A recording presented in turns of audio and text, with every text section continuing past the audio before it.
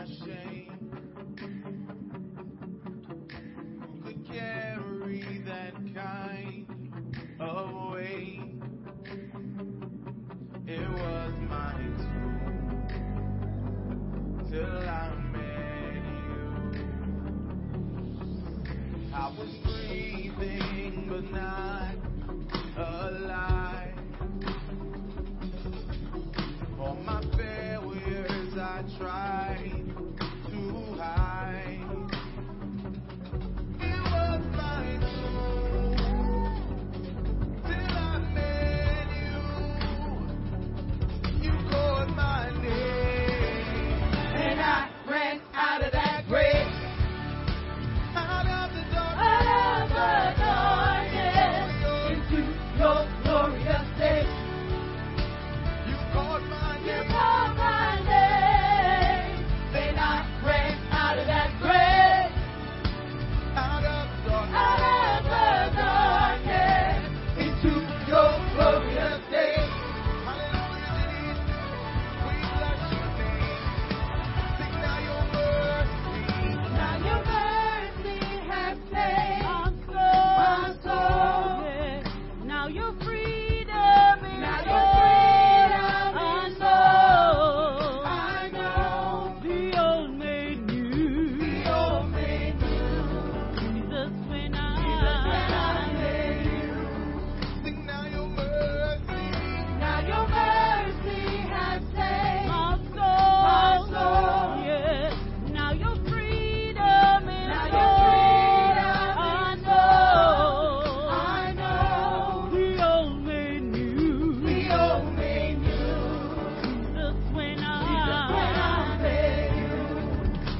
You called my name, and I ran out of that grave, out of the darkness, into your glorious day.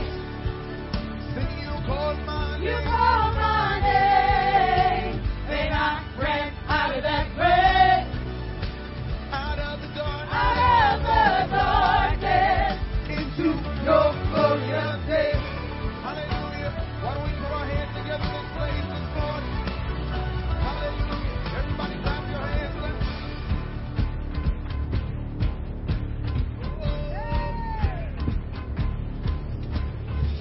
I needed rescue. It was heavy. Chains break at the weight of your glory. I needed shelter. I was an orphan, but you called me a citizen of heaven.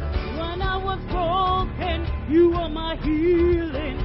Now your love is the air that I'm breathing. I have a future. My eyes are open when you called my name. Then I ran out of that grave, out of the darkness, into your glorious day. You called my name. Then I ran out of that grave, out of the darkness, into your glorious day. Hallelujah, Jesus. Everybody clap your hands, son. Hallelujah, Jesus. We're here to bless and magnify that mighty name of Jesus. Hallelujah. Is there any free people in the house this morning? Hallelujah, Jesus. We bless your name. We praise you, Jesus.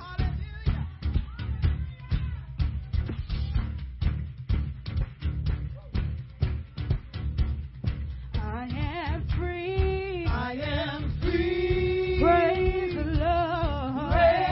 Lord. I'm free. No longer bound. No more chains holding me. My soul is resting. Yeah, and it's just a blessing. Praise the Lord.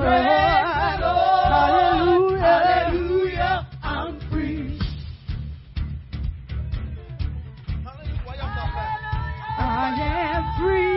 I am free. Praise the Lord. I'm free. No longer bound.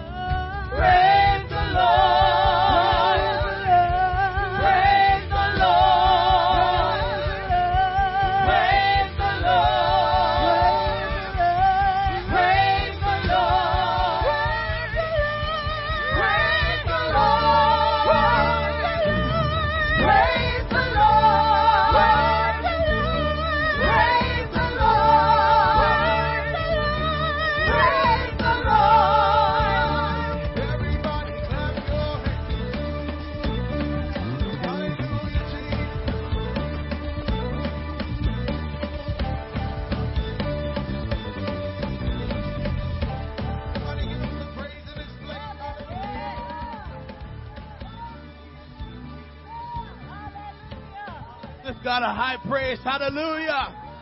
He's been so good to us. Hallelujah. Let's continue to worship the Lord in the beauty of His holiness. Hallelujah. We are set free by the blood and by the name and the power of Jesus Christ. So let's put our hands together again, because we are free. Free from the bondage of this world.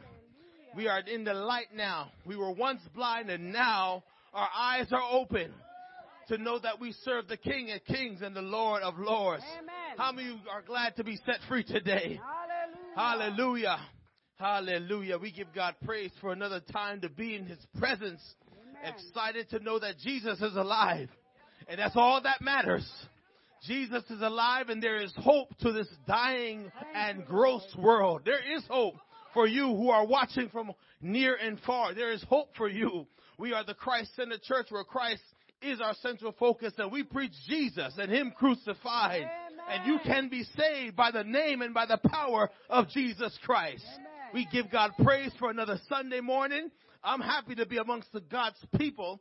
God is a great God, and we serve Him. And we're here to pray today that His presence will permeate through the airways and in this house, because God is doing something in this place. You're at the right place, watching us at the right time for a blessing and a miracle for you.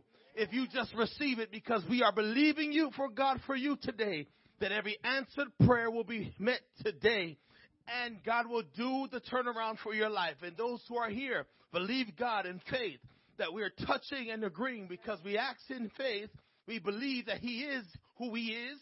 We understand that He is the only God that can save and heal us and can deliver us. Let's pray in Jesus' name. Father, we give you praise and glory for all that you have done.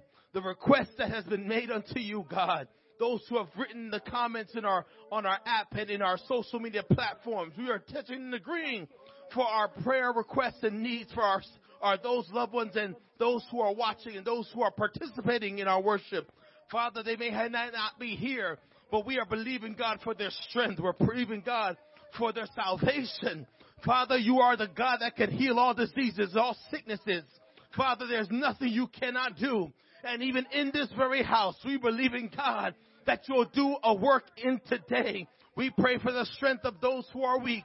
We're praying for the heart of those who are broken. And we believe that, God, you're mending it today. We believe, God, you're turning it around today. We believe, God, that you're going to give us the victory. And you've given us the victory before. Father, now unto Him that is able to do exceedingly and abundantly above all that we may ask or think, according to the power that worketh in us. God, we believe that it shall be done. And we're going to worship the Lord. Let's give some praise unto God. Let's lift our voices. Let's worship God with our praise team, because He alone is worthy. He alone deserves the glory. Let's lift up a high praise in the house, and let's show the world that we are still here in Jesus' name. Hallelujah. Hallelujah.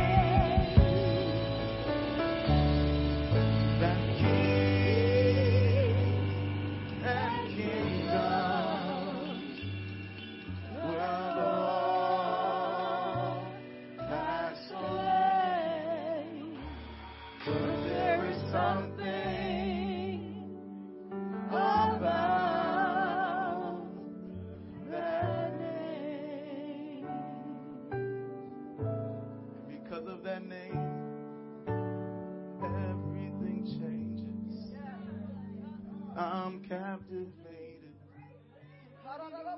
I'll never be the same. Can we sing that? With just one look, everything changes. I'm captivated. I'll never be with just one. One more time, sing. Everything changes. Everything changes.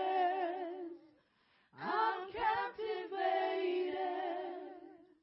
I'll never be the same with just one look. Hallelujah. Somebody lift up a praise and worship in this place.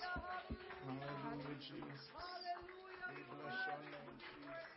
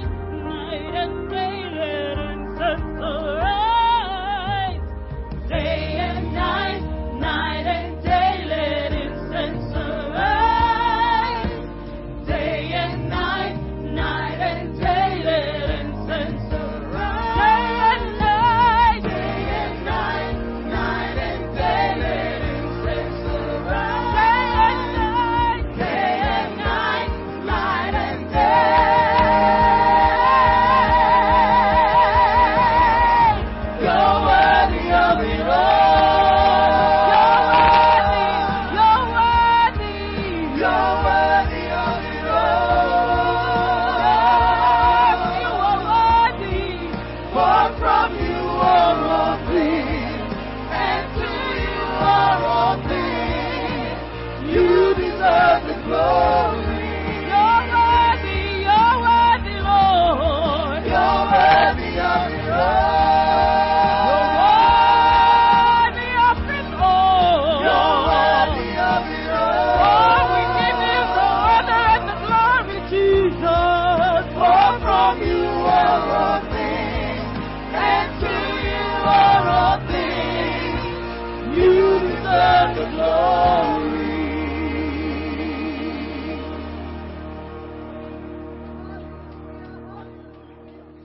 Oh, hallelujah. He's worthy this morning. Oh, he's worthy this morning. Hallelujah. Oh, hallelujah. Come on, let's just continue to worship the Lord this morning. He's worthy of it all this morning. Oh, hallelujah. We love you, Jesus. We honor you this morning. We glorify your name. Amen, amen, amen. Thank you, praise and worship team. Amen. The Lord bless you. You may be seated at this time. Praise God. I want to take this time to greet everyone in the mighty name of Jesus, our online congregation. We welcome you this morning. Amen. We welcome everyone in the house of God this morning. So glad that you chose to worship with us this morning. Amen. And for that reason, the Lord's going to bless you extra this morning for your extra effort to being in His presence this morning. Amen. Another beautiful day to be alive and well in the presence of God. In His presence there is fullness of joy, and at His right hand there are pleasures forevermore. Nothing good that we have done, but because of His love and His mercy we are here this morning. And we're so honored to greet everyone in the mighty name of Jesus. Continue to worship the Lord with us this morning. Continue to feel at liberty this morning and praise God. Don't let nothing hinder you from praising God, and give God all the glory because He's worthy of it all. Amen. Amen. Praise God. At this time, I'm going to ask Minister Henry. He's going to come on up at this time. Amen. Praise the Lord, everybody. He alone is worthy. He alone is worthy.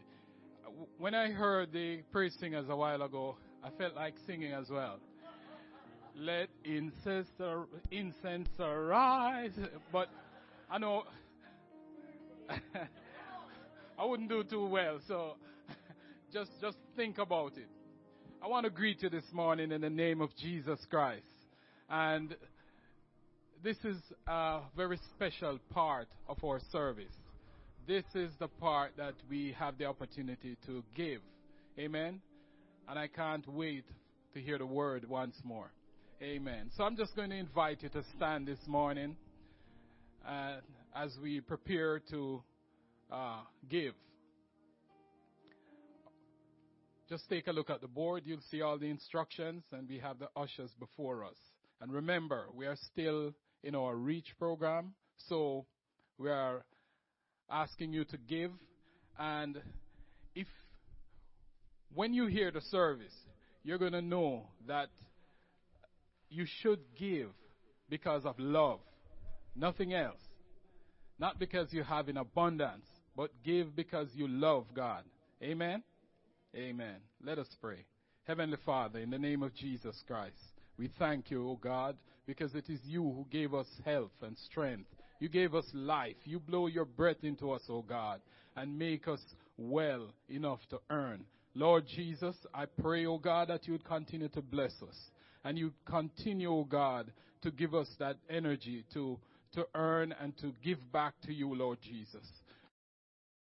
That have to give, and those that don't have, Lord, make a way for them so they'll be able to give. All these mercies we ask in the name of Jesus Christ.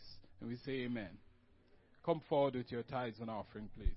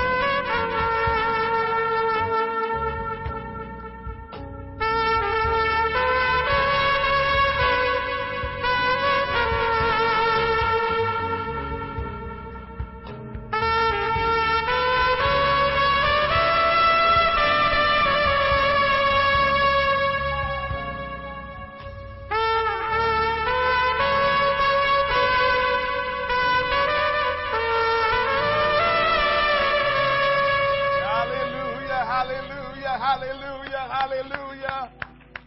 Amen. Thank you, Jesus. Thank you, Jesus. Thank you, Jesus. Amen. We love you, Lord. We're so grateful to be in the house of the Lord one more time. We do not take for granted any opportunity that God has given us to be together, to be in his house, and to celebrate his goodness. And so I'm glad to be here this morning. Thank God for all of you that are here this morning. Those of you who have joined us online, we say we have an online congregation, and we mean that because there are some people that are so faithful part of Christ Centered Church that joins us every Sunday online because they're not able to be here in presence. We have folks in New York, we have folks in Florida, in Canada, and so many places around the country and even across the globe that have joined us, and we welcome them to our service this morning here in Hamilton, New Jersey. Amen. Thank God for all of you. We had a great service this morning at 9 a.m. What a great service. God really spoke to us, blessed us, and touched us, and we're so grateful. I'm trying to figure out when we move, should we change our service time? We're going back to one service when we move, and so now the struggle is here because the people that comes at 9 o'clock, you know, they're going to have to change and start coming to the 10:30. And so, you know, I don't know. We have to look at that. We might have to go. We won't go to 9 o'clock. I promise you. I won't go to 9 o'clock, at least by 10. So I don't know. We can talk about it some more and see what would be best when we move and go to one service. Should we go to 10 a.m. Or should we just keep our 10:30? So we will talk about that. We're not going to 9:30. Nope. No. You guys know better than that. People already complain they need to sleep in on Sundays, and you know they think church getting in the way of their Sunday mornings. So I'm trying my best to make sure they have all the opportunity to be in the house of the Lord on a Sunday morning. So I don't want to make it too early. Amen. Some of you might like it, but majority won't like it. Amen.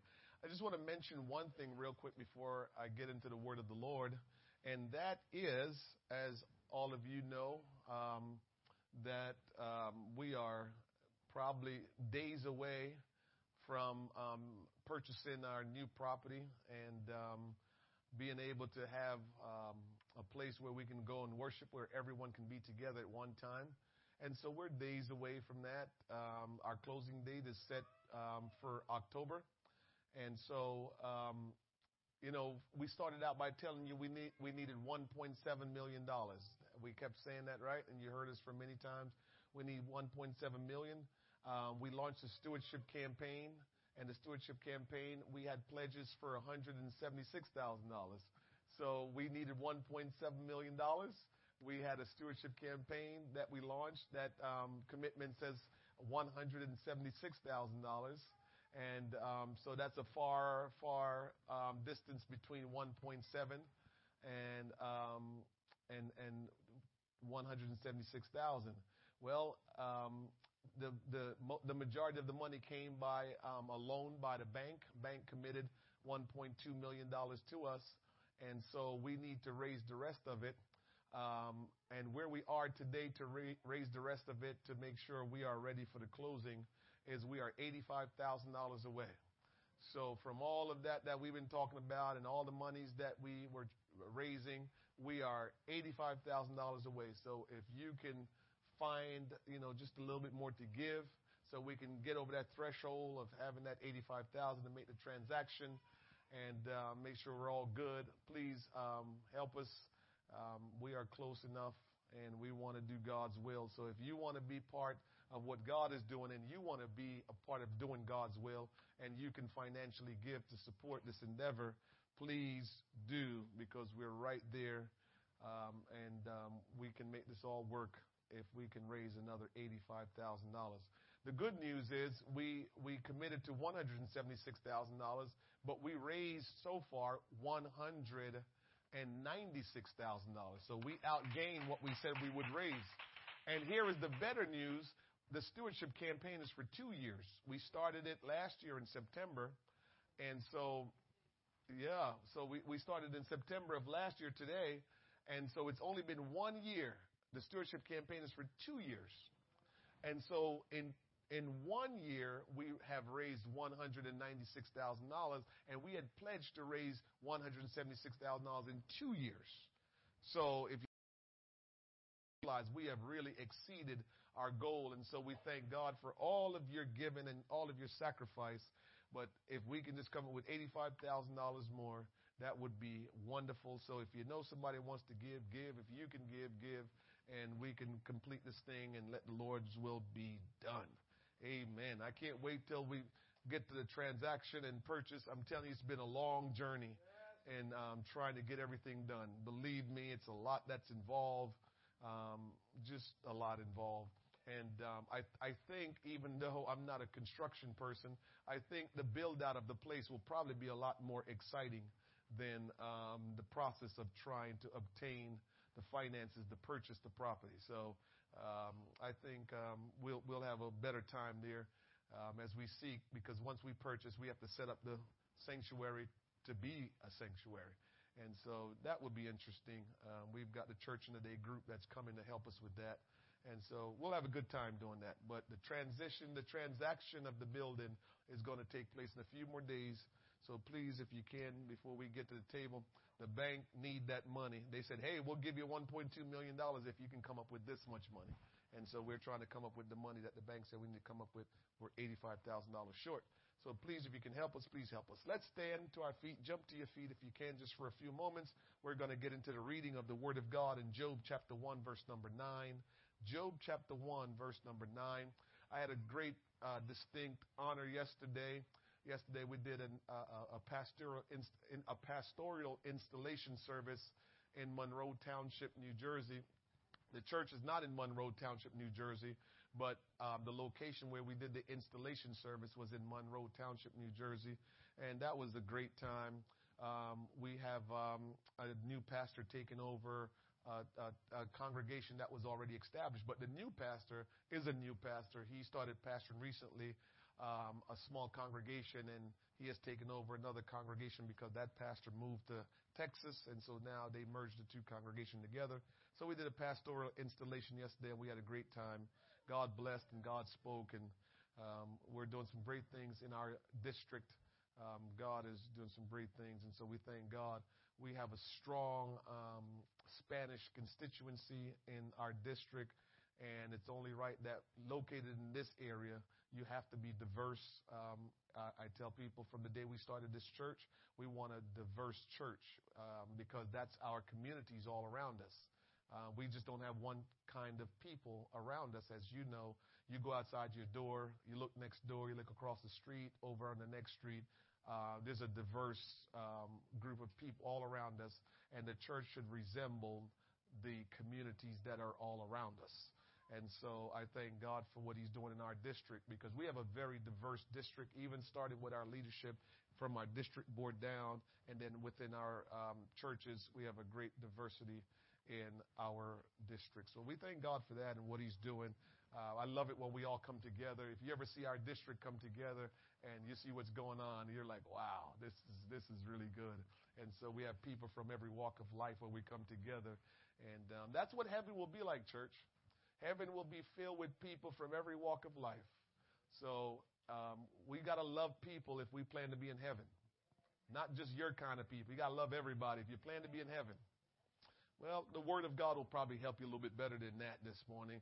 Job chapter 1, verse number 9. Again, welcome everyone to Christ Centered Church, to our online congregation. We welcome you, and we're glad you are with us. In the book of Job, chapter 1, verse number 9, the word of the Lord says in the NIV version, "Does Job fear God for nothing?" Satan replied, "Have you not put a hedge around him and his household and everything he has? You have blessed the work of his hands, so that his flocks and herds are spread throughout the land. But stretch out your hand and strike everything he has, and he will surely curse you to your face." The Lord said to Satan, "Very well, then. Everything he has is in your hands. But if the man himself do not lay a finger, then Satan went out from the presence of the Lord. So what you have here, in case some of you don't know and not familiar with this, Satan presented himself before the Lord. And the Lord and Satan engaged in a conversation about Job. The Lord has conversations about us that we might not know about. I told you some weeks ago that people have conversations about you that you don't know about. And a lot of times the way how life will move for you will depend on the conversations that's being had where you are not present. And so Satan and the Lord had a conversation. And Satan said to the Lord, Job is only serving you because of what you do for him. And Satan went on to say, I tell you what, Lord, I guarantee if you take all Job's stuff, Job will not serve you because he was only serving you for the stuff anyway. And the Lord said unto Satan, all right, I'll tell you what, I will give you authority to destroy the stuff that Job has, but you can't touch his life. I thought that was interesting as I was reading that this morning. The Lord says, I will allow you to destroy or to get rid of or to take his substance, but you cannot touch his life. The devil is a liar. The devil is a deceiver. The devil is a destroyer. And it's interesting to me. You ready for this? This just, in reading it just this while, I thought about this. Let me quote the verse. It says, the Lord said to Satan, very well then, everything he has is yours. I put it in your hands. But if the man himself do not lay a finger on him. Now, you know what's interesting about that? The devil didn't obey when he was supposed to obey. But how did he obey when God says you don't lay a finger on him? That's very interesting. When he was in heaven all by himself, you know, as Lucifer, we'll get to that in a little bit, he didn't obey God. But in this instance, he did. That's interesting. We'll percolate on that. Father, we thank you for your word this morning. We thank you for what you have already done among us. Now let this group be blessed just as you have blessed the earlier group, Lord God. That we will not leave this place this morning the same way. That the power of God will move upon each and every one of us. There are people that are pondering different things in their heart and their mind even now. Oh God, will you intervene into their thinking right now, Lord God, and for the next few moments, allow your spirit, your word to minister to them, that whatever that's a hindrance to them receiving, to them being touched, to them being healed, to them being delivered, to them being set free. Whatever that's in their way this morning, Lord God, that will prevent them from entering into the throne room, into your presence and experiencing your touch, will you remove it, Lord, and allow them to freely experience your glory, to freely experience your presence. I ask that your will be done in this service before we leave here today. In Jesus' name, can everyone say amen? Thank you very much for standing. Let's clap our hands unto the Lord and thank him. You may be seated. Amen. We have a guest with us this morning. Keno, that's how you say your name, Keno. Keno, nice to have you. Thank you for coming. Amen. We're glad that you can be with us this morning. Amen. Hallelujah. Keno, you're traveling from a long ways. Amen. Many have made Christianity out to be selfish. I mentioned this morning that I like to talk to people. I like to visit with people, and not necessarily Christians. I like to talk to people because I like to hear what they're saying. You see, my objective many times is to share the gospel message with folks. And depending on their thoughts and depending on where they're coming from will depend on how I share the message. And so to know how to share the message, you need to do a lot of listening so you can know how to share the message. A lot of times, us as church people, Christian people, we just go ahead and just start talking because we know what we know, and we know that what we know is truth. But it's not always wise to just go bombard people and tell them what God says and tell them what the Word says, and if you don't listen, you're in trouble. Gotta listen. Gotta hear what people are talking about. You gotta know what they have been exposed to. And so you will know how you can share the Word of God with them effectively. Because if you don't know what they've been exposed to, you can go ahead and tell them something and it just won't resonate because in their mind, what are you talking about? Because of what they have experienced. So it's good to talk to people who are not Christians. And sometimes you just talk to them for a while without even mentioning anything about Jesus. You just listening, and then when God prompts you to begin to speak, then you will speak intelligently and effectively. There's a group of people among us that believe that Christians or Christianity is a selfish religion. They believe Christianity only serves man's interests. Like anything else. There are people that feels that way. Everybody's not living for God. And there's a reason why everyone is not living for God. They just didn't decide I'm not living for God. It's a reason. We normally do things because of our reasoning behind it. This is why when the policemen begin to investigate crimes, one of the biggest things they want to know as to how to solve the crime is what was the motive. And so we all have a motive for why we do what we do. We just don't do things without a motive. We have a motive as to why we're doing it. And so most people think the motive of Christianity is selfish. Come on and help me.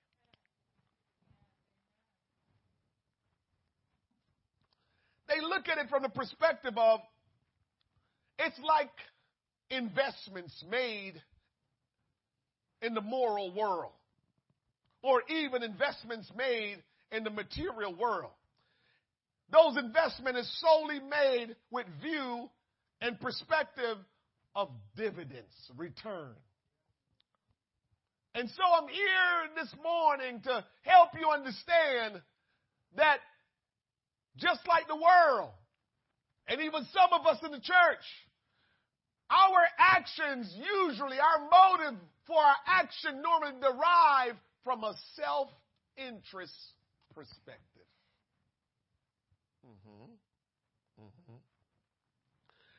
The great contention of ethical principle is whether any human action is ever or can be performed without more or less the subtle impulse of self-interest. When you do what you do, are you doing it for any other reasons other than self-interest?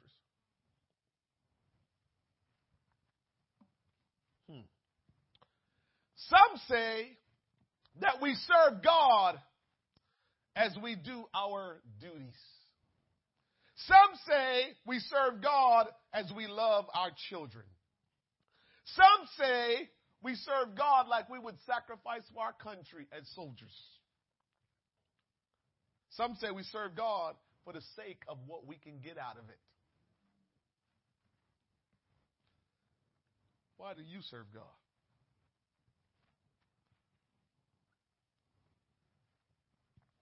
Satan insinuates that the man who professes to serve God is, after all, only serving himself and is making God nothing more than a convenience, a purveyor to his own selfish profit and pleasure. So the devil is accusing you this morning. In case you don't know, I'll tell you. Satan is accusing you that you're only here this morning because of what God can do for you.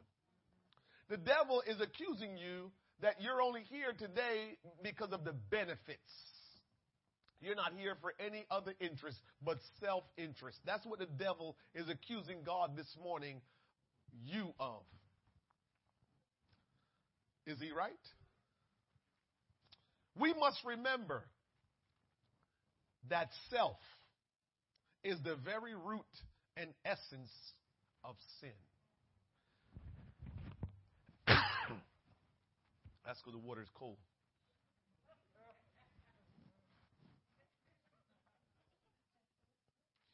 These are the little battles that I fight in my life. I know I'm not supposed to drink cold water, but I like cold water. These are these battles, and I think they spill over. Some of you got some of the same kind of thing. I know I'm not supposed to drink cold water because when it goes down, when it's cold, you know, it's just whatever. And if it was room temperature, I wouldn't be feeling like this. But I like cold water.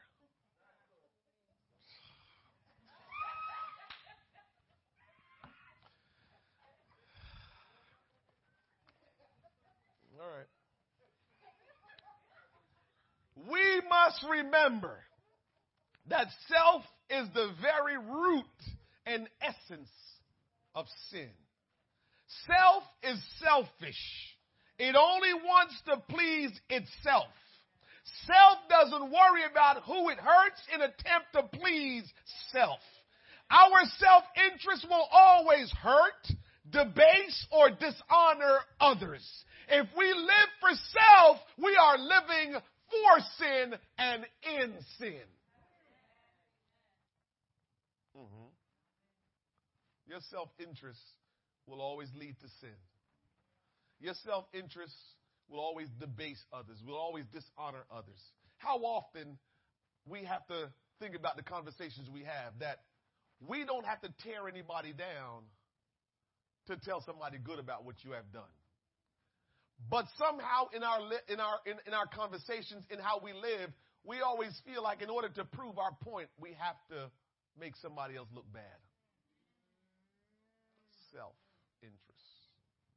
Why can't you just tell the story of what God has done in your life and just keep it there? Why you got to say, but man, you don't understand. They not right over there. We got to add that part in. So as we tell people about the goodness that God has done for us, we got to now tell about the bad things we got to talk about the bad things that other people are experiencing. We can't just tell our story that God has given us at face value. We have to tell it and make it sound real good and then make somebody else's story don't sound so good. That's how we kind of do, because that's what self do. Self-interest did not originate with us. It was passed on to us. If your life has been driven and led and directed from a place of self-interest, you are not even living your own thoughts and own ways and own desires out, because your self-interest did not begin with you. Self-interest. Here's how self-interest came about. Isaiah chapter 14, verse 12. It says this: How art thou fallen from heaven, O Lucifer, son of the morning? How art thou cut down to the ground, which did weaken the nations? Watch this. For thou hast said in thine heart. He didn't say it out loud. He said it in his heart. Only God knows your heart. I will ascend into heaven. This is what Lucifer said in his heart. I will exalt my throne above the stars of God. We just went through 2 eyes. I will sit also upon the mount of the congregation in the sides of the north, 3 eyes. I will ascend above the heights of the clouds. I will be like the Most High. 5 eyes. Lucifer is telling you what his self-interest is. This is before you and I were created. He was telling the Lord in his heart what his self-interest was. Lucifer was the one that first started self-interest. Not you, not me. It was Lucifer. And Lucifer passed it on. You know, I don't know if you ever heard this before, but you know why the devil cannot be saved? You know how God is loving and kind and he's redemptive and he will save everybody? Why do you think the Lord won't save the devil? Because when there was no devil, he couldn't live for God. Think about it. Who influenced him to do wrong? There was no wrong where he was. It was perfect where he was. There was nobody trying to convince him to do wrong. It was all right where he was. But he just decided to do wrong. He cannot be redeemed. You and I, on the other hand, thank God for Lucifer. I know you never heard that statement before. Why are you saying that, preacher? Because we were induced to do wrong. He started this thing from the very beginning trying to destroy us. He tried to get us to live wrong and to live foul and to live ungodly. So guess what? We didn't start out on our own. We were led down this path. So we have an opportunity to be redeemed.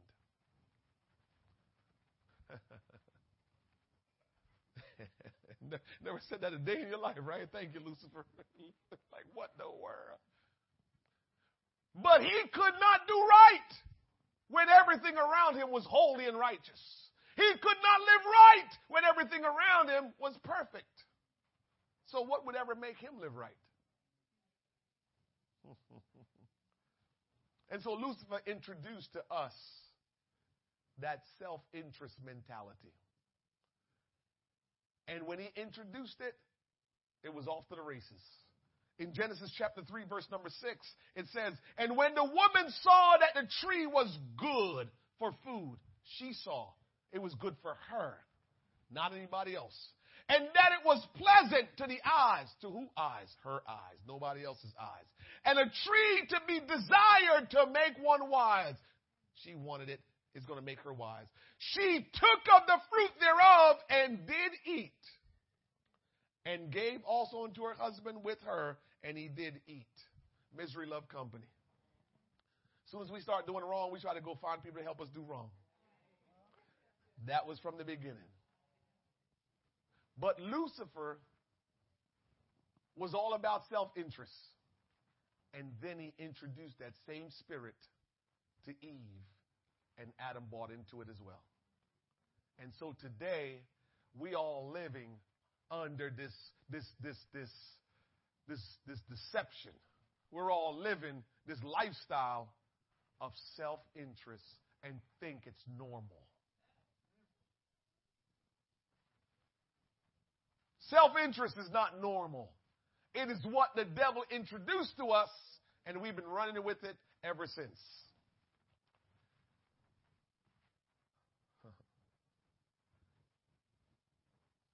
Satan, your accuser, is accusing you of only reverencing God, only serving God because of your very own self-interest.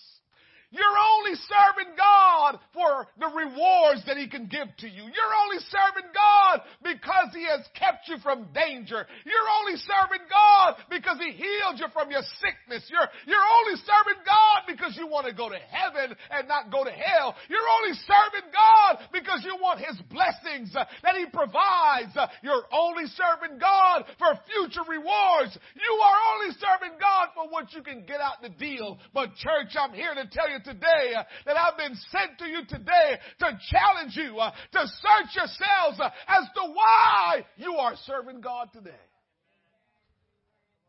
Why are you serving God today? Because the devil, Satan, your accuser, has gone to God to tell him, look at her, look at him. Only sitting in that church because of what you can do for them. They don't want nothing to do with you. They only want what you can give them. That's what the devil is telling God about you. Some of us haven't surrendered our life to Christ because of self-interest. Ready for this? You believe your present state serves your self-interest better than living for God. If how we live our life is about self-interest, the only reason why most of us, or all of us, aren't living for God is because we have determined whether we speak it out loud or not. Remember, the devil didn't speak out loud what he wanted. It was in his heart. So whatever is in your heart, this is what's in it. However, it's set up in your heart. You just have to understand what it's all about. You are not serving God because what you have concluded so far, because that can change, so far in your life is that, you know what? Right now, how I'm living serves me better than what you're trying to convince me of. Think about it. Because we can't help ourselves, and we're all about self-interest, if we're not living for God, somehow our inner being has convinced us that we don't need to live for God because how we're living serves us better right now than living for God will. Can't get you to buy into that, huh? Well, I'm telling you, that's what it is. Some people that decided to serve God they said, whew, if I don't live for God, I'm going to be dead before I'm 50. Self-interest. If I don't stop doing what I'm doing and going to the church, I'm going to go through misery. Self-interest. I've got to make sure I'm saved and living for God before I get married. Self-interest. Oh, yeah, I can go on and on today. Because once I get a hold of the Word of God and God is showing me in the Scripture how legit it is, I can run with that. And God has shown me how legit this is. It's all about self-interest.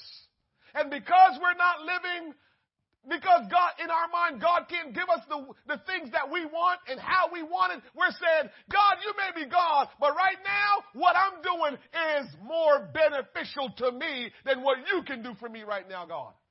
That's what you're really saying. Whether you agree with that or not, that's what you're saying. Because we are creatures of whatever the best deal is, give it to me.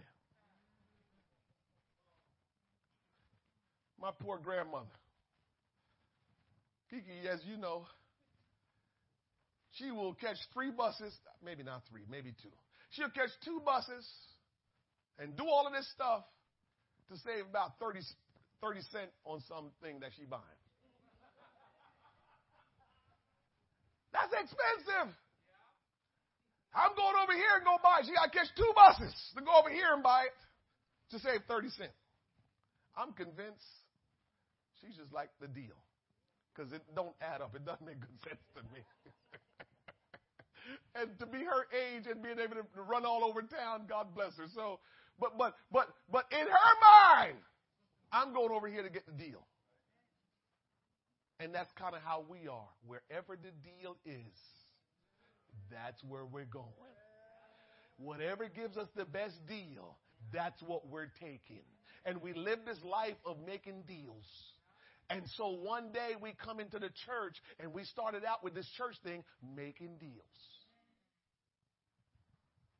Ask Mama Allen. I know this is not the case today, but how she got saved, she made a deal. God, if you will bring me through this procedure, I'll serve you. That's what Mama Ellen told God many, many years before many of us were born, sitting on her bed, side of her bed. God, if you will keep me through this procedure, I'll serve you. She went through the procedure. Everything was fine. She wasn't serving God. And one day she's sitting on the bed, and here comes the Lord again. I love the Lord. The Lord says, I thought you said, if I get you through the procedure, you're going to serve me. And that's when she started living for God.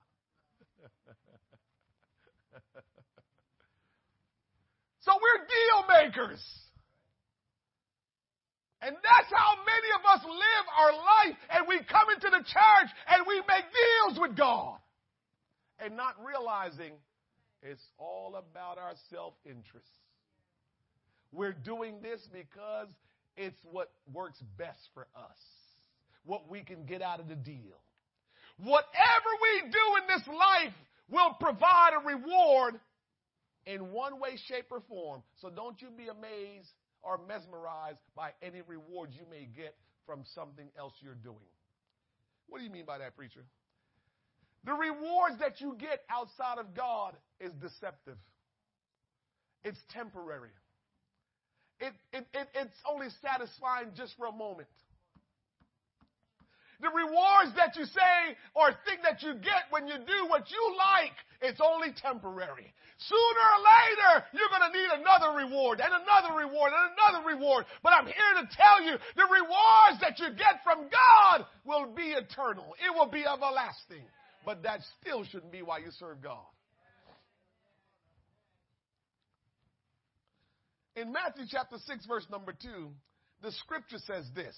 Therefore, when thou doest thine alms, when you give to people, when you give to charity, when you help people out, when you doest your alms, do not sound a trumpet before thee, as the hypocrites do in the synagogues and in the streets. So there's some church people and there's some street people that they like for you to know what they're doing. I told them this morning, there are people that give to great causes. There are people that do nice things. And that don't mean they're nice. They have self-interest. That's why they're doing it. They want to be seen and talked about in a nice way. They want to have a nice reputation. But really in their heart, they are no good. They're just doing that just so they can look good. So what they're doing is for their own self-interest. Oh, I'll take you over here. Oh, I'll do that for you. You know why they're doing it? They're only doing it so you can like them. They're not doing it for the right reasons. Self-interest. Self-interest. The scripture says they're hypocrites. But this is what God says. They do it that they may have the glory of men. That's why some people give. They want to be recognized among people. They're doing it for the glory of men. They're doing it so they can get credit. So the scriptures here says, and this is Jesus speaking, that they have that they may have glory of men. But here's Jesus' position on it. Verily I say unto you, they have their reward. If you're living your life for the glory of others, for others to make you out to be this great person, that is your reward. But that's all is your reward.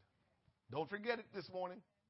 If what you do is for people to recognize you and give you a good reputation and talk good about you, that is all the reward is. And so people may talk good about you. People may say, that person is wonderful. They always give. They always support. They always do what you need. And if that's what you're doing it for, then that will be your reward. Your reward won't come from God. You're getting the reward from people because that's what you wanted. You set out that I'm going to do all of this so people can acknowledge me and honor me and talk good about me. And so you set out for that. You will get that. But you don't get anything from God. Because what you did was unto man, not unto God.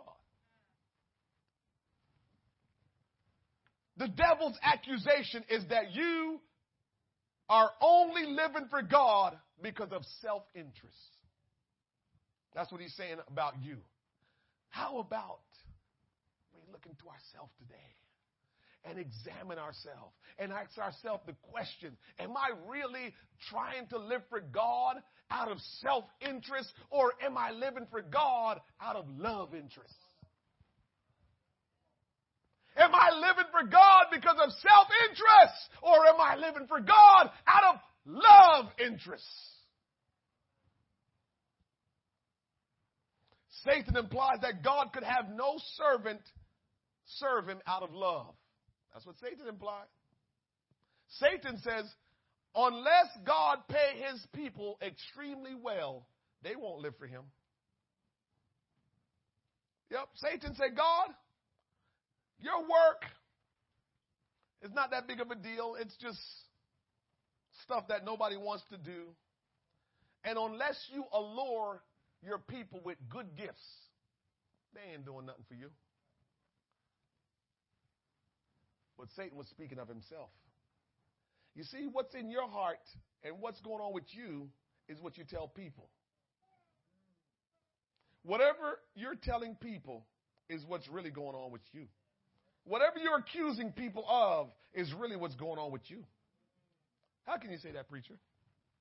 Because in Matthew chapter 4, verse number 8, the Bible says, Again, the devil taketh him up into an exceeding high mountain, and showeth him all the kingdoms of the world and the glory of them, and said unto him, all these things will I give thee, if thou wilt fall down and worship me. That was Satan talking to Christ, saying, if you will worship me, I will give you all of these. So the devil was speaking his own heart when he was accusing Job and accusing the Lord of why people are living for God. Because what's in Satan's heart is, if you serve me, I will give you stuff.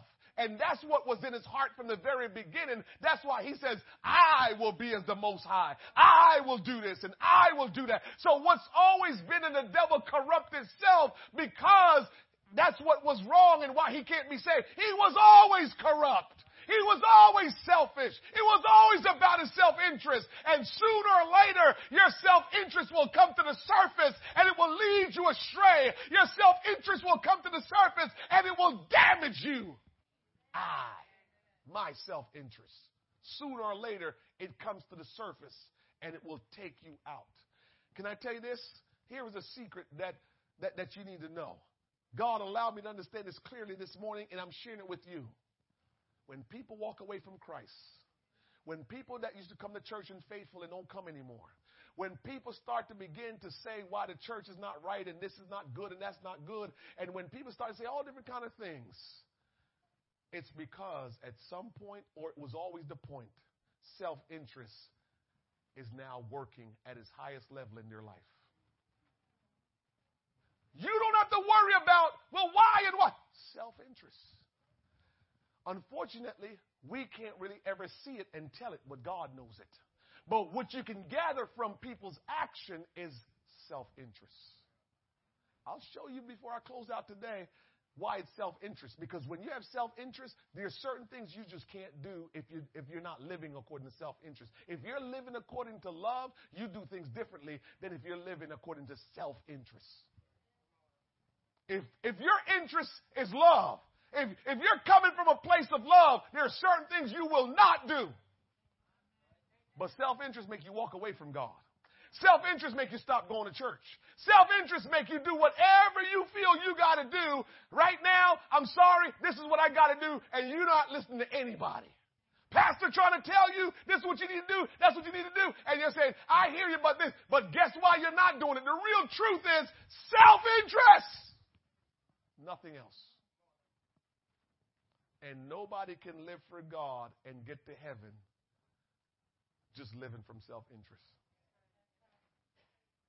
There will be no selfish person in heaven. Because at the end of the day, your selfishness will destroy you. This is why a selfish person can't make it to heaven. Because at the end of the day, your selfishness will destroy you. We have seen it with Lucifer, Satan. Why do you think he can't be saved? Because his selfishness destroyed him. He only cared about what he wanted. I will be. I will do. I will be this. I will do that. And he just couldn't help himself. All of that was in his heart, and it just overtook him. It overtook him. And guess what? He got destroyed from that mindset of selfishness. I. Sooner or later, if how you're living your life is selfish, sooner or later, you're going to find yourself in a bad place. And you normally don't recoup from that because that's going to make you bitter. When you find yourself in a bad place of because you were selfish, you got to that point, sooner or later you get mad at everybody. You don't want to talk to anybody, and you don't go around anybody because now it's everybody's fault why you are where you are. Yeah, it's everybody's fault. This one could have did that. They knew what I was going through. Nobody did this for me. Nobody did this for me because they should have known, and they could have came by, and they could have called, and they could have supported this. Nobody did anything for me. And so you don't have the way to get back because you have now become bitter. So self-interest will lead you down the road of bitterness. And when you become bitter, boy, that's one of those ones that most people don't recoup from. In verse 10, the Lord says, Get thee hence, Satan, for it is written, Thou shalt worship the Lord thy God, and him only shalt thou serve. Self-interest. Be careful of self-interest. Job proved to the devil he serves and worships the Lord Jesus because he loves him and not Job proved that he was not living for God due to self-interest. How can you say that, preacher? Well, when Job lost everything, did he leave the church? When Job lost everything, did he start going around blaming people? Because he could have blamed everybody. When Job lost everything, did he stop worshiping God? So that's how we know when you have the real deal. That's how we know when you're coming from a place of love. Is that no matter what happens in your life, you stand still and see the salvation of the Lord. No matter what's going in your life, you are praising the Lord. No matter what's going on in your life, you're worshiping the Lord. That's how you know you're living for God for love and not for benefits, not for self-interest, is when you're going through. Do I see you when you're going through, or I don't see you when you're going through? I told people this. And sometimes I just use myself as an example just to get my point across, not for any other reason. I told people this. I am not perfect. And I remember when I was in the church, growing up in the church and learning things in the church, I remember I would do things wrong, and my seat in the church was always in the front. I don't even sit down. I just stood. And there were times my pastor was preaching up a storm, hair on fire. I mean, preaching like, a crazy madman. And a lot of stuff he preached was just hitting me. Bam. I felt like he was a boxer. Boom, boom, punches just coming. And I just stood there, I just took it. And I never got off that front seat. I never left the church. I never got mad at him. I just kept on taking it. Because in my mind, I'm not here for the pastor. In my mind, whatever he's saying is the word of God. It's not his words. In my mind, I'm going to heaven. I'm living for God. And I don't care what he says. And bring it. Flat-footed, bring it. I'm not letting nothing move me. I'm not letting nothing chase me out of the church. Bring it! Because I'm not there for all the benefits that everybody else could be there for. I'm not there because I'm looking for some reward. I'm there because I met a man named Jesus. I'm there because I fell in love with Jesus. I'm there because I know him for myself. I'm there because I know he loved me and I love him. That's why I'm there. I'm not there for all of the other stuff. That's why we're supposed to be in this thing. The why of Christianity. Too many people have not been living for God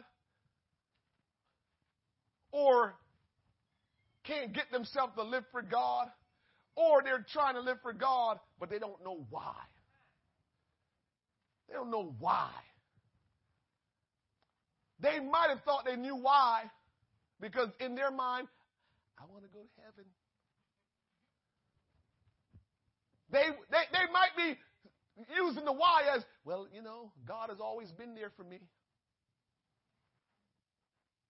They might be living for God because they're like, when I was sick, he healed me. When I was broke, he provided for me. Listen to me good. The devil can figure out a way to get you some money.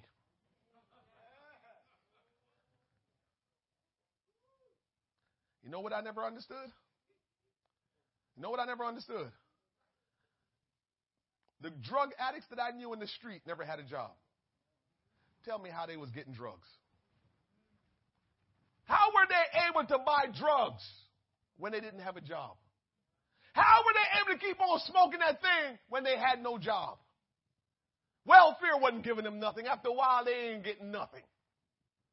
The devil will make a way for you to get what you need to destroy yourself. He'll figure it out. So don't think just because you was given something, oh, I'm blessed and highly favored. Watch yourself.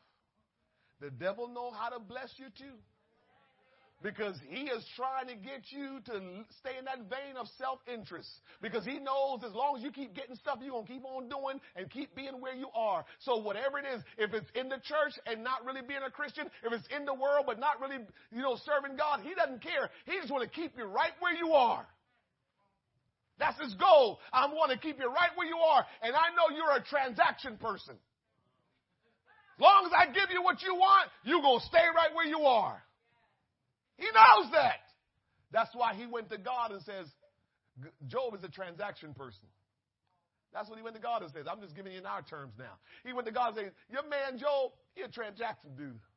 He ain't doing nothing. What do you think? He all faithful because, he love you? No. He's faithful because of all that you've given him. He's got 10 children, 3 girls, 7 boys. He's got big house. He's got oxens and all of this stuff. That's the only reason why he's living for you, God. Because he got all that stuff. So now y'all know why all of Job's stuff was gone, because God has proven a point. And I'm here to tell you this morning, sometimes as Christians, you're going through something not because you have sinned. Sometimes you're going through stuff not because God don't love you. Sometimes you're going through stuff, and the only reason why you're going through it is because God is trying to prove you. He's trying to do something in you.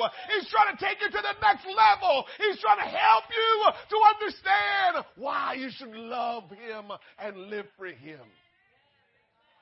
So don't you mistake it in thinking that you're going through a bad spat and, well, God must not love me.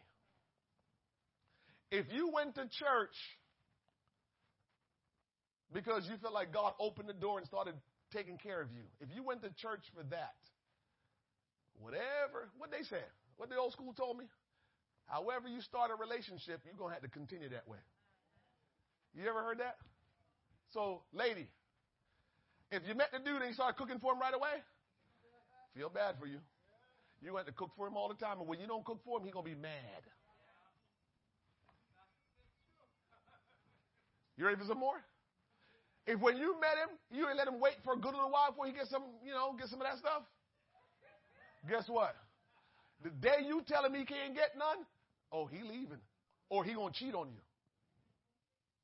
Because how you start something is how you expect it to continue.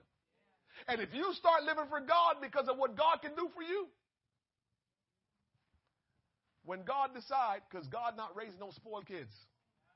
So when God decides, I'm going to hold this back. You're not getting this today. Would you going to stop serving him? That's some hard preaching, huh? It's truth.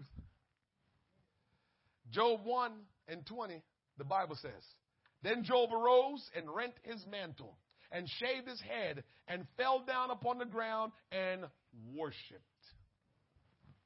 And said, naked came I out of my mother's womb, and naked shall I return thither. The Lord gave, and the Lord had taken away. Blessed be the name of the Lord. In all this Job sinned not, nor charged God foolishly. Job wasn't living for God because of stuff. Because if he was living for God for stuff, he would have been mad. He would have been upset. And when you're mad and upset, if you ever get mad and upset as a Christian and somebody come to you and says, I thought you were a Christian, that don't calm you down. That ever happened to you? You get mad and upset and you want to go tell a person, somebody come up and tell you, I thought you was a Christian. Why are you mad and upset like that? That don't calm you down. That makes you want to go even more crazy.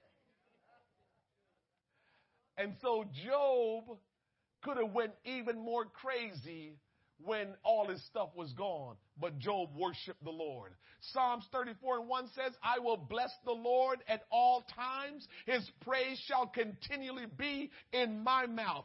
And so Job is trying to let us know, and when you see in the scripture, it's saying no matter what's going on in your life, you should bless God. You should worship God no matter what, because you're not in this for stuff. You're not in this for reward. You're not in this because God has been good.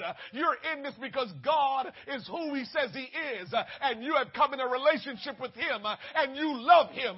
You're worshiping him because you love him. You're praising him because you know him. And that's why you're doing it, not for stuff. Thessalonians 5:18 says, in everything. It didn't say in some things. It says in everything. Give thanks, for this is the will of God in Christ Jesus concerning you. I'm here to tell you, it might look like the worst of times in your life. It might seem like things are just going south. Things are just not working right. I don't care how bad it looks. Somebody hear me today. I'm here to tell you, just stand strong. Don't you waver. Don't you go in your own way. Don't you allow self-interest to guide you, but stand firm and see the salvation of the Lord. Trust in the Lord with all your heart and lean not to your own understanding. In all your ways acknowledge Him and He will direct your path. Don't you move. Don't you be shaken. Don't you let anything take you in the wrong direction. You are serving God for who He is and because you know Him and you love Him. That's why you're serving God. You're not serving God for what He can do. The day you serve God for what He can do for you is the day you can be bought by somebody else. Let's not wait till we have to lose everything before we decide, okay. And even that time, that's not good because you're going to go serve Him so you can get everything back.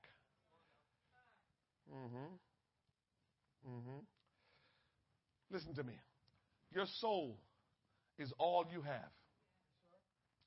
You came in this world as a soul, and you will leave this world the same. Nothing you gain while you are here in this world, nothing you have gained, you can take with you when you leave this world. Why are we going crazy for the material things and for all of these, for reputation and for material things? Even your reputation, man, church. I've been to a lot of funerals. I've known a lot of people that died. And I'm telling you, your reputation don't last when you're out of here. I told you a few weeks ago that when you first die, maybe your wife or maybe your children go through it a couple of weeks after you're gone.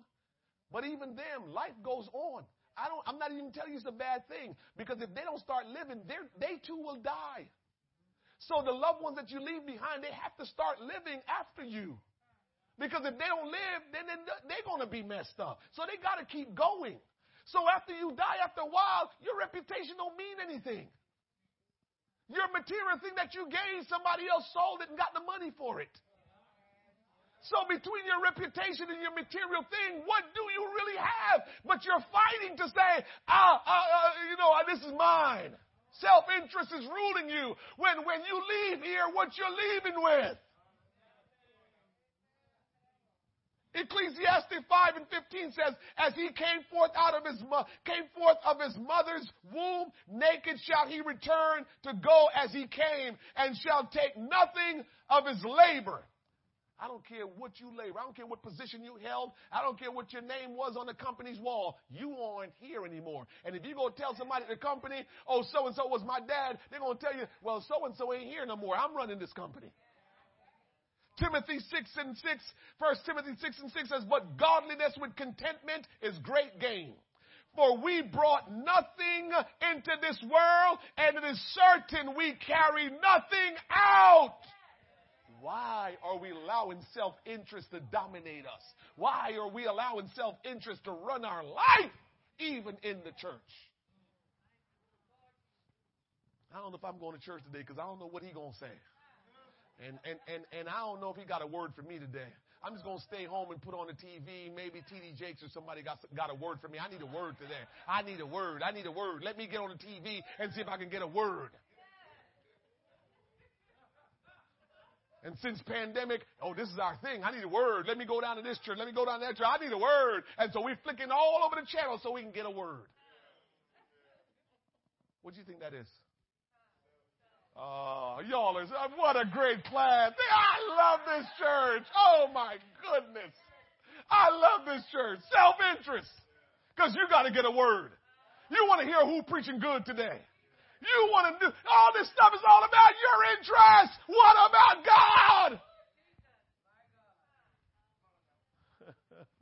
I close up with this. Job proved he was not living for God because of self-interest, but because he loved God. Love interest, love God. Church, that if I'm not getting through this, I'm trying to get this through, we need to love God. This is why we're supposed to be doing this, because we love God. 1 John 4:19 says, we love him because he first loved us. The first thing we were introduced to when we were introduced to God was love. The Bible says God is love.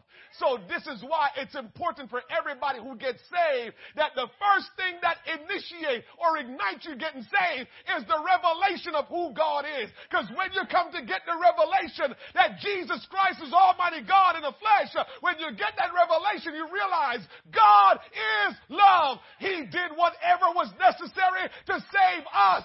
And he came from out of heaven, clothed himself in flesh, walked this earth, and did what was necessary, died for our sins that we can be saved.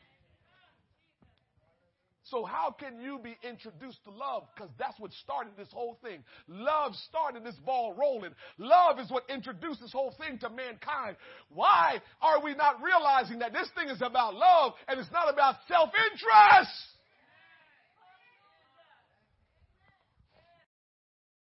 It's not about your self-interest. It's not about what you want. Now, don't get it twisted. Like anything else. So it's no big deal. Don't strike me down, Lord. Like anything else, but it's no big deal. You will always be rewarded for something that you do. So it's automatic. The reward that you get, I'm not telling you to live for God and not think you're going to get a reward. I'm saying live for God in spite of the rewards you're getting. I'm saying live for God even if you know you're getting a reward. Don't let the reward be the driving force while you're living for God. Let God be the driving force for why you're living for him. That's what I'm saying. Don't live for God because you got to get this, you got to get that. So automatically living for God, you will be rewarded. But if you keep your eyes on that, sooner or later you're going to derail. Because self-interest will destroy you. Self-interest will destroy all of us. Our relationship with the Lord must be based on love. It must not be based on self-interest. It might start out that way. I'm not telling you most of us didn't come to the kingdom of God because of self-interest. I understand that. What I'm saying is when you get the revelation of God, who he is, that he is love, then you're supposed to realize the real reason behind this whole Christianity thing. It's about relationship. It's about love. It's not about what you can get out the deal. If all you're worried about is heaven, you're going to be wishy-washy. You're going to be up and down. You're going to be hot and cold because all you want is what you want. When you're not getting what you want, you're going to be whining, pouting, doing what you want. God, why am I not doing this? So-and-so. And jealousy comes about because now you see other people getting stuff and you're not getting stuff and you think God did you wrong because you're all about self-interest. In John 4:8, it says, he that loveth not knoweth not God, for God is love. So if you've been in church and you've been living for God and it's not because of love, you've been living for a God you don't know. If you've been in church and you've been living for God and you are not doing it from a position of love, you've been living for God and not for the right reasons. Because God is love. And when you know God, you know love. But if you don't know God, you don't know love, which means if you don't know God, I don't care if you repented of your sins and got baptized in Jesus' name, filled with the gift of the Holy Ghost. If you don't know God, then you're not living for God from a place of love. You're living for God for some selfish reason. Because if you're not living for God from a place of love, it's for selfish reasons. I don't have to get into the reason. It's selfish. Because love is not selfish. Love is not selfish. And so stand with me. What did the scripture say about love? Love is not selfish. How about we look at the love scripture real quick before we close out here today so you understand if you're living for God, these things are supposed to be showing up in your life as you're living for God. In 1 Corinthians 13:4, the word charity means love. It says charity suffereth long. So why every time there's a hard situation, you running? Why are you running every time there's a hard situation? Why are you running when the preacher preach hard? Why are you running when you feel like somebody treated you wrong that day? Why are you running? The Bible says love suffereth long. The Bible says love is kind. The Bible says love does not envy. The Bible says love vaunteth not itself. It doesn't brag and show off. The Bible says love is not puffed up. Look at me. Again, self-interest, say, look at me. That ain't love. The Bible says love does not behave itself unseemly. Love doesn't seek its own. Love is not easily provoked and don't think any evil. When you start thinking evil of people, love is not present. This is how we're supposed to be living for God. Love rejoiceth not in iniquity, but rejoiceth in truth. Love beareth all things, believeth all things, hopeth all things, endureth all things. Love never faileth. But whether there be prophecies, they shall fail. Whether there be tongues, they shall cease. Whether there be knowledge, it shall vanish. For we know in part and prophesy in part. But when that which is perfect is come, then that which is in part shall be done away with. This is all good stuff here, man. When I was a child, I spake as a child. I understood as a child. I thought as a child, but when I became a man, I put away childish things. I told him this morning. I am challenging you big time so you can examine yourself and make sure you're living for God from a place of love and not from a place of selfishness. Understand this. Children cannot love you. Children don't know love. God is love. Children don't know God. I'm not telling you they can't sense His presence. I'm not telling you God don't love them. I'm not telling you God don't touch them, but they don't know God. And so the bottom line is, as a child, you and I will not know God. So when you live for God as a child, what does that mean? Self-interest. Children are supposed to only be able to self-interest. They need that because they need somebody to take care of them. When they came out of the womb, they needed someone to take care of them. So that's all they need, and that's all they knew.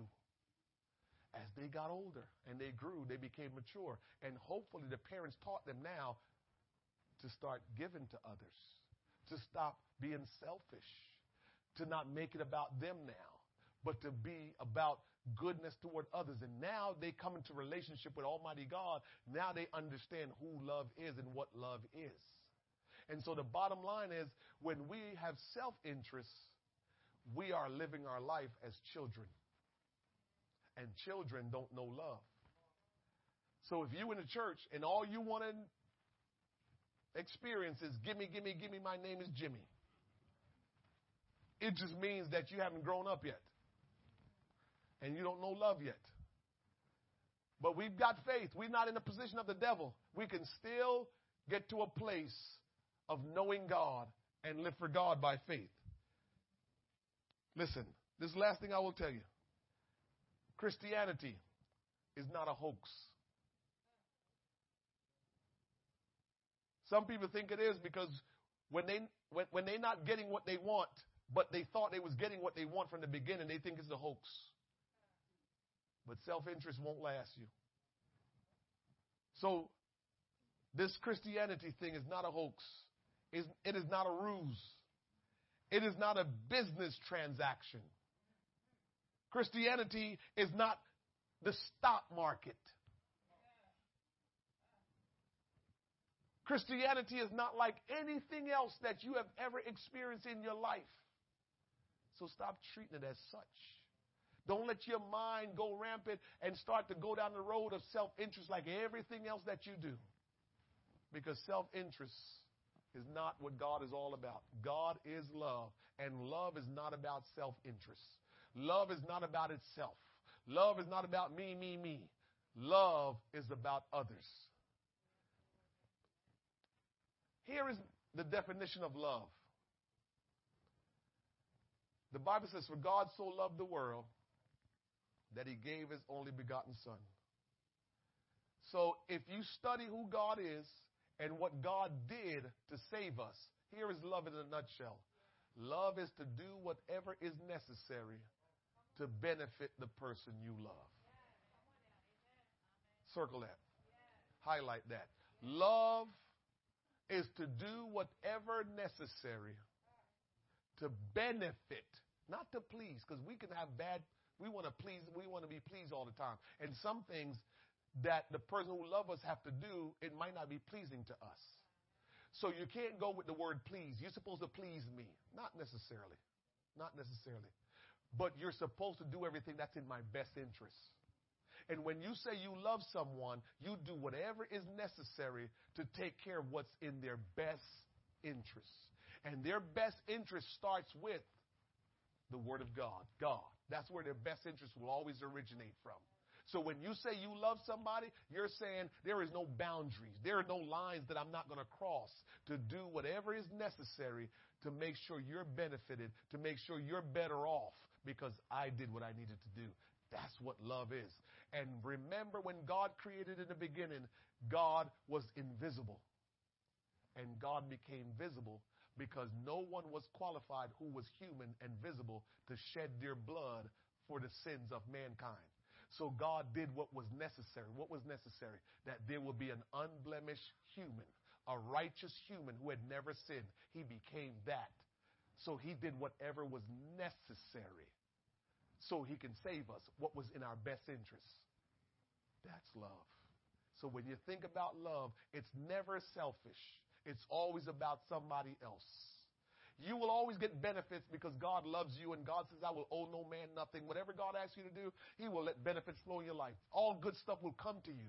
But please don't put your eyes on that to say, that's why I'm going to live for God, because that will disappoint you. Because how you see things and what you're dealing with, it will not always be that way. At some point in time, things will change, and you're going to walk away from God if all you were living for God for was for your self-interest. Father, in the name of Jesus, we thank you today for your word. Lord, you've been good to us. But today we have learned that it's not because of your goodness why we need to be Christians. It's not because you bless us why we need to be Christians.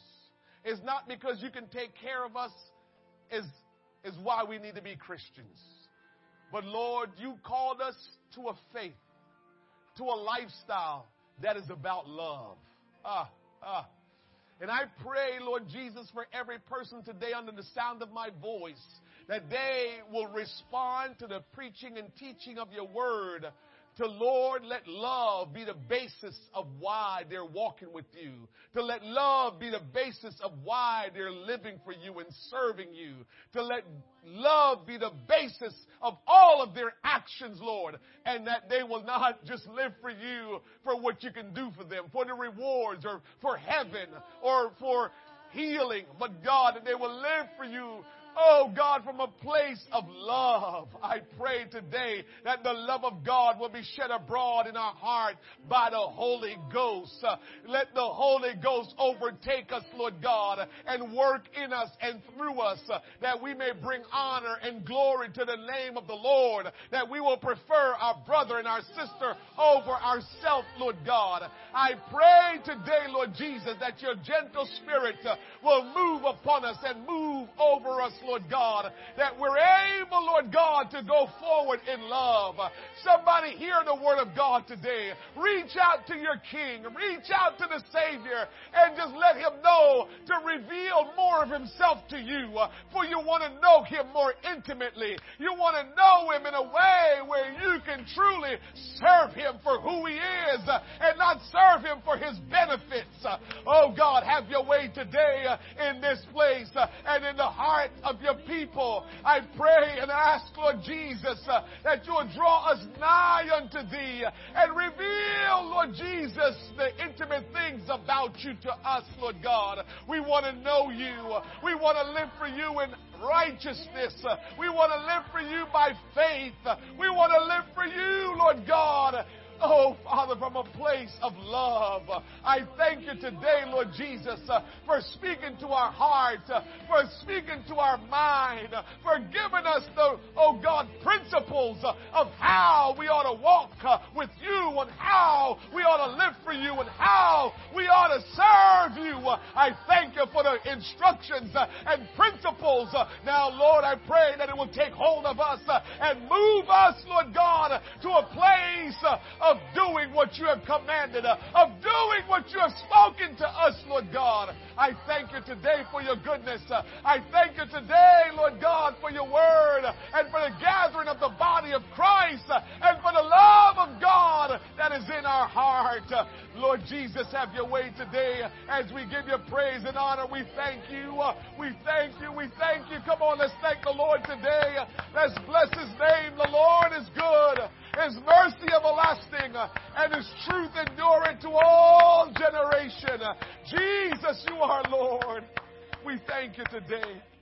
Listen, we thank God today for Keno. Thank you for coming. We appreciate you being here, and I want you to know that if there's anything at all that we can ever do for you, please don't hesitate. We're always here. We should move in a few more weeks. We will be out of here and in a new place, but we look forward to you being with us again, and thank you for coming. Amen. God bless you. Whatever we can do, just please ask.